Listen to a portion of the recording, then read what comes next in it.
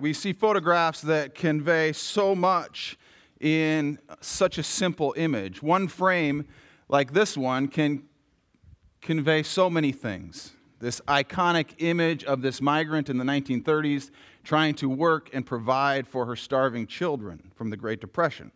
Or think image.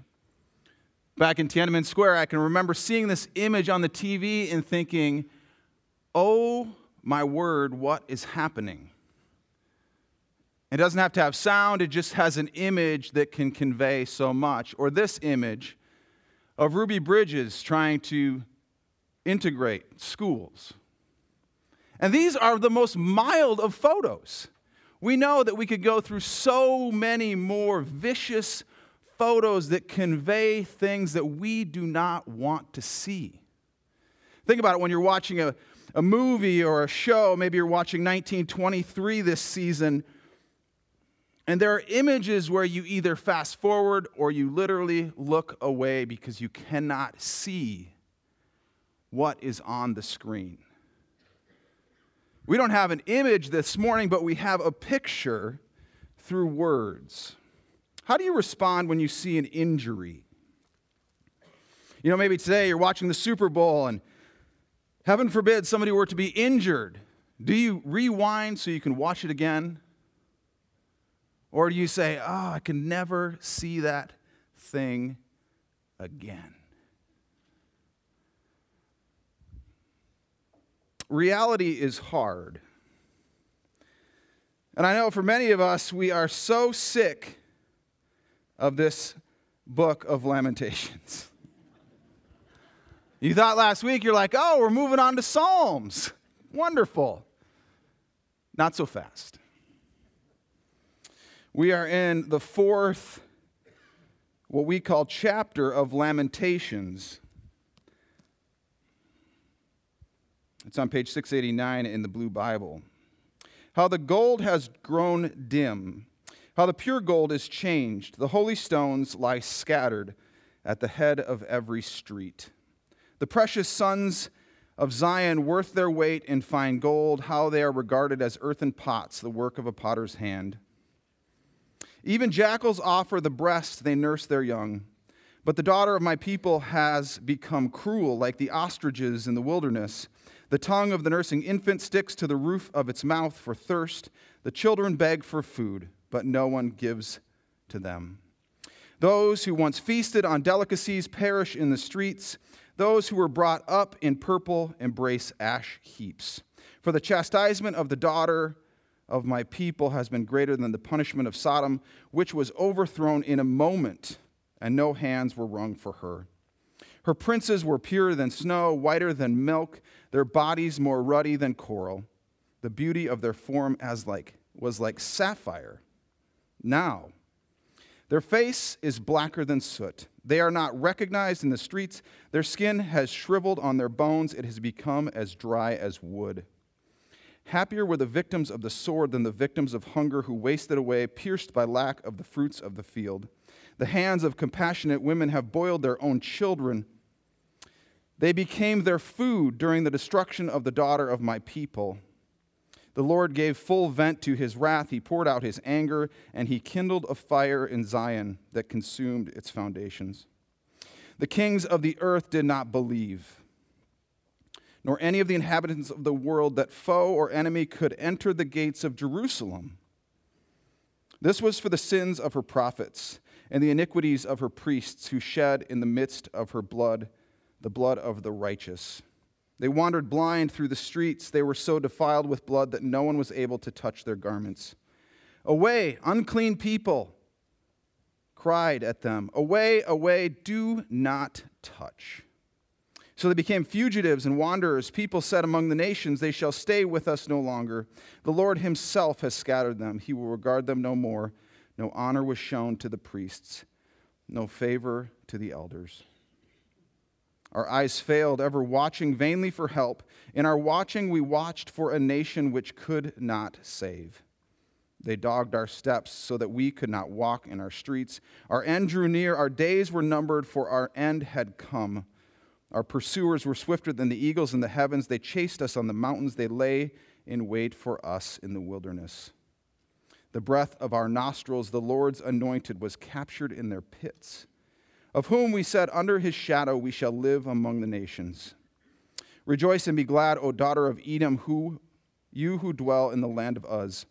But to you also the cup shall pass. You shall become drunk and strip yourself bare. The punishment of your iniquity, O daughter of Zion, is accomplished. He will keep you in exile no longer, but your iniquity, O daughter of Edom, he will punish. He will uncover your sins. Happy Sunday. This passage doesn't get read a lot to kids at night. Reality is hard. This is happening in about 587 BC, and it's not even happening to us. And we read it and we cringe. We often don't like to go back and talk about the past, especially the bad things of the past. We don't like to revisit these travesties. Can we just move on? Can we just talk about something else? Whether it be things that we have done in our own personal lives, things we have done in our families, things we have done as a church, things we have done as a nation. We don't like to talk about the bad things of our past. And yet, if we don't, this old quote of the history repeating itself rings and echoes in our ear. Because if we just ignore what has happened in the past, how do we move forward and heal in the present? I had the pleasure of watching this, the fourth episode of the 6-part series that Wyoming PBS is doing on mental health. And it was called Protecting the Protectors. And it was about how first responders and those on the front lines experience so much trauma because of what they are doing. And yet we don't take the time to discuss and process through these things. We just move on. Let's just move on as if what we have experienced will just go away. And yet, it doesn't go away. We want Lamentations to end at the end of chapter 3, and yet it doesn't. The picture just gets bleaker. We want to take our negative experiences and the tragedies and the horrific events in our lives, and we want to place them in the basement of our minds in hopes that we will never have to deal with them again. And yet we know that is not a reality. That is not a reality. And here, Jeremiah is recounting what has happened to the people of Israel. God's chosen people are in a horrific spot. I mean, unimaginably bad. Happier were the victims, this is verse 9, happier were the victims of the sword than the victims of hunger, who wasted away, pierced by lack of the fruits of the field. The hands of compassionate women have boiled their own children. They became their food during the destruction of the daughter of my people. How unimaginable. How unimaginable would it be to be in this place where you would rather die by the sword than experience the hunger that exists, that leads to death? That it is a moment of grace for you to kill your own child. And for us today, we think, oh, this is way back then, 587 BC. And yet we know that the reality of this still happens today. People so moved by hunger and pain.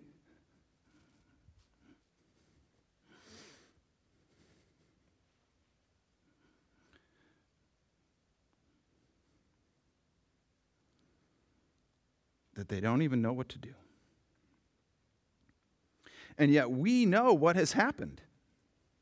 We know what has happened to the nation of Israel. God has gave them clear instruction. This is how you are to live, and if you choose to not live this way, there will be punishment. And now they are being punished.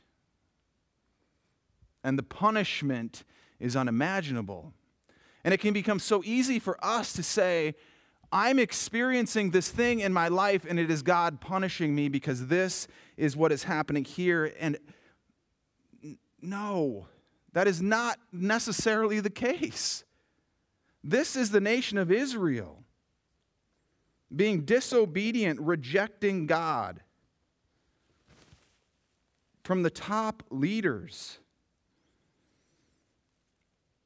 the people who had it all. They had everything they could ever imagine, and yet they choose to reject God. In verse 13, the author tells us, this was for the sins of her prophets and the iniquities of her priests, who shed in the midst of her the blood of the righteous.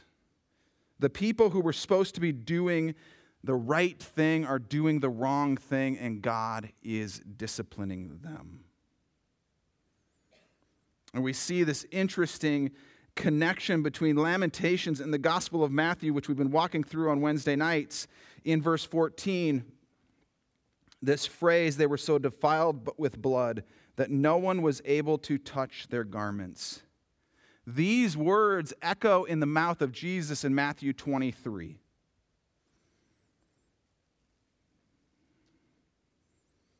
These people believed that they were untouchable, that they could do whatever they wanted without recourse. Have you ever said to yourself, as you're maybe reflecting on things, that could be worse? Think about so-and-so and how bad it is for them. My thing is nothing. So a couple weeks ago, I went down to do the Ultimate Journey in Des Moines at their headquarters to try and deal with some mental health things. And one of the things that you do in the Ultimate Journey is you make a vow to the other participants that you will not engage in what we call comparative suffering. Because as you sit and you listen to someone else's story, we have this tendency in our own brains to say, well, I shouldn't even say what I'm about to say because compared to this person, my life was so good. Compared to this person, I haven't even experienced anything. And so then you hear this voice in the back of your head, or at least I did, Eric, you have nothing to complain about. And yet that is the voice of the enemy, because the enemy wants us to believe that what we are experiencing is not of value. That our pain isn't bad compared to the next person. But our pain is our pain, and that's why it hurts. Have you ever stubbed your toe, like you get up in the middle of the night and you kick the end of the bed and you feel like we should probably call 911 right now? You should wake up the whole house. We need to triage the situation because the pain that is going through my tiny little toe, I know some people are like, your tiny toe isn't that tiny, okay? Funny.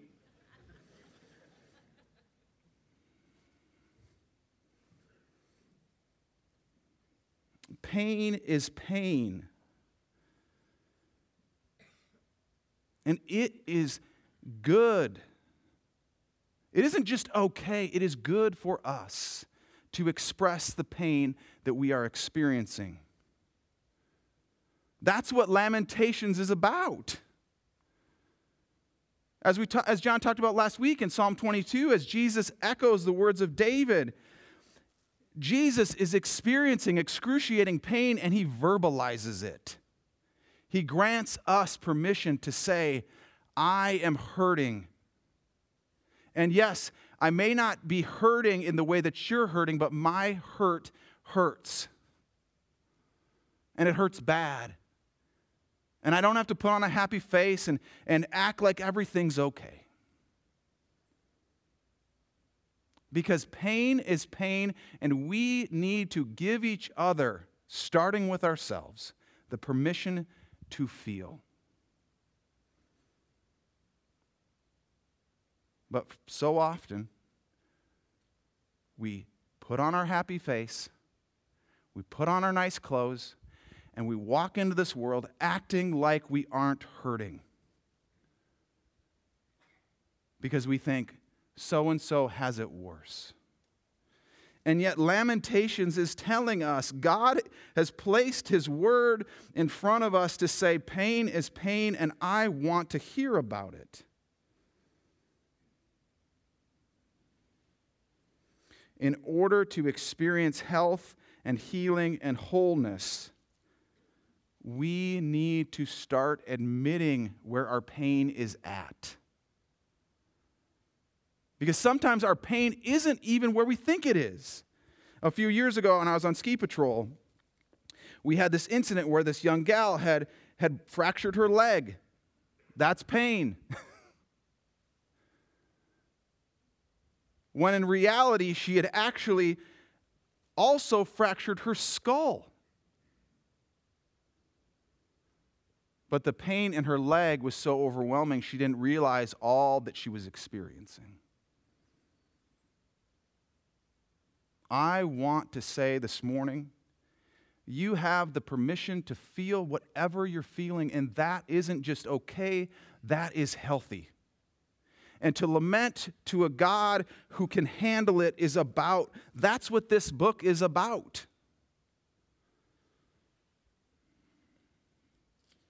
We don't just have to be shiny, happy people holding hands.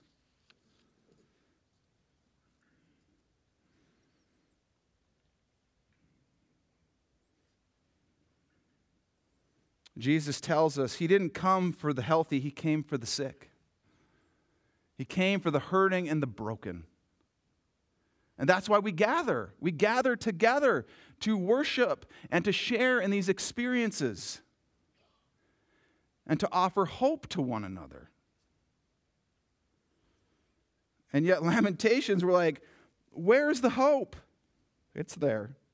We'll get there. And notice what is happening in verse 17. We see this big shift. Do you see the shift? It starts with that first person plural word that we have in the English. I've been thinking a lot more lately about how the English language functions. First person singular, first person plural, that's what the hour is. Our eyes have failed. Our pursuers have done this. They have chased us. This is about the corporate experience. And so often we can be bound up into this individual pursuit of God that we miss out. That we miss out on how the corporate body functions. And just like with the pinky toe, our hand doesn't say, tough, too bad for you, I feel fine. The head doesn't say, you need to knock that off because I want to go back to sleep.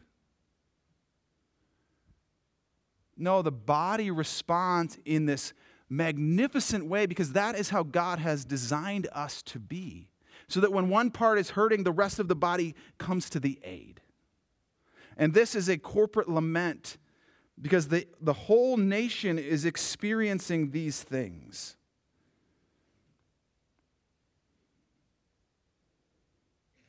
In our watching, we watched.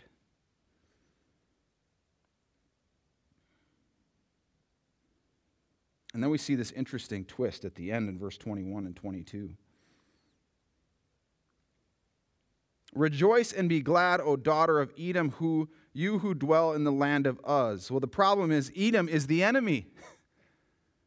So right when you think these words of rejoicing and gladness are going to be there for the nation of Israel. It's actually for the enemy. And it's like, wait, I thought we were done.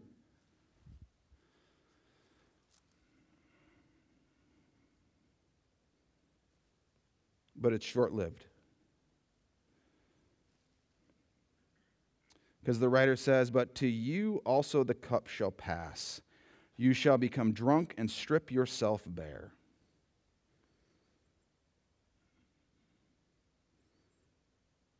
What is despair? It's been a word that's been coming back up. You know, we just celebrated Groundhog's Day. There was this big ongoing joke that we couldn't have Groundhog's Day in Minnesota in February because we know that there's a lot more winter to be had no matter what Punxsutawney Phil sees. And it always brings to mind the great Bill Murray film where he's trapped, where every day is the same. Every day is the same, and he's trying to get out of this trap. And despair is believing that tomorrow will be the same as today. When you go to bed at night and you believe that tomorrow will be just as bad as today was, you are experiencing despair. But what is the opposite of despair? What is the inverse of despair? It's hope. As we just sung about in the last song, this idea of the hope of Jesus Christ is this light at the end of the tunnel. It's this light at the end of the cave that we find ourselves in when we are in despair. And that's what we get at the end of this section. The punishment of your iniquity, O daughter of Zion, is accomplished. As we think back to when we were going through Hebrews and this concept that God disciplines those he loves. If God didn't want his people to be restored, he would just let them toil in their own sin. But he says, what we have done through this has been accomplished. He, God, will keep you in exile no longer. He will keep you in exile no longer. That is hope. In the midst of this pain and darkness and just ridiculous picture, we have one tiny little sliver that God will restore his people. God will bring about restoration to the nation. And this tiny little glimpse of hope. Because sometimes that's all we need. So the question is, where does your hope come from? Where does our hope come from in the midst of despair? As the writer talks about previously in this poem, their hope came from the city. Their hope came from the belief that they were God's chosen people and they could do whatever they want, and that the city of Jerusalem in verse 12 was going to be protected forever.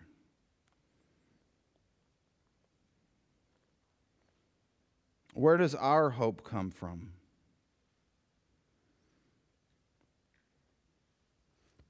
Our hope comes from one place. Jesus Christ.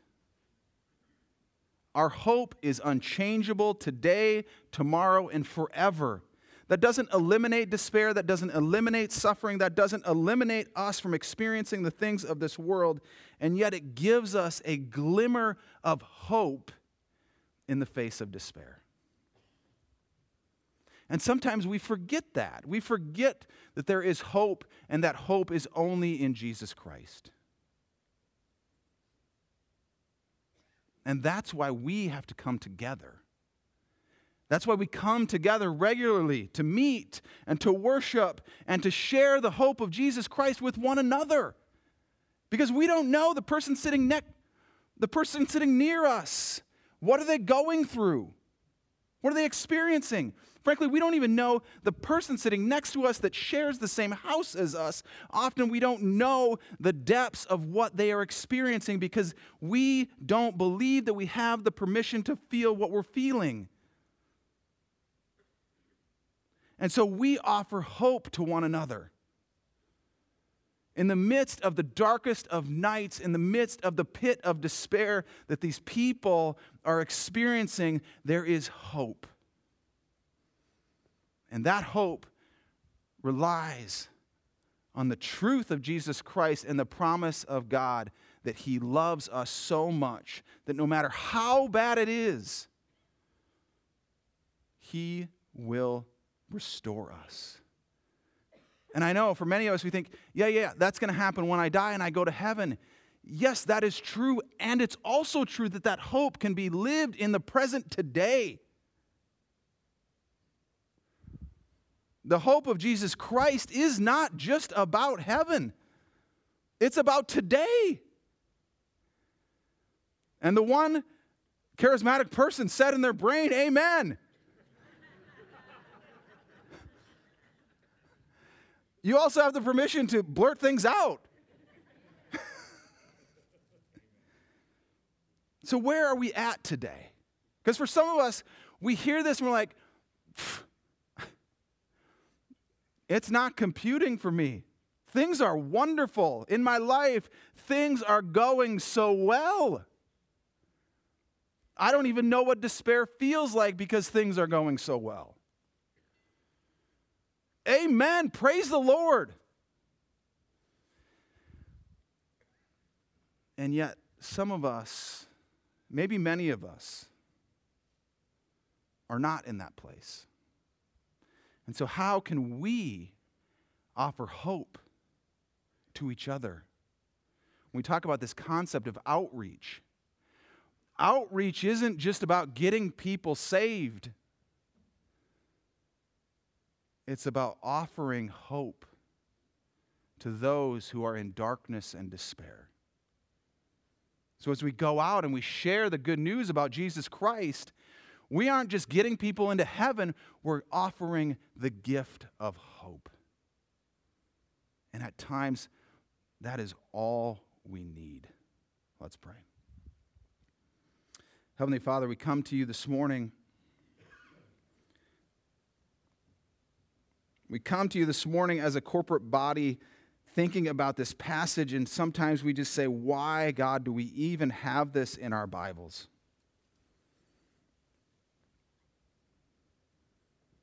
Why do we have to read this stuff and see these images and remember this stuff?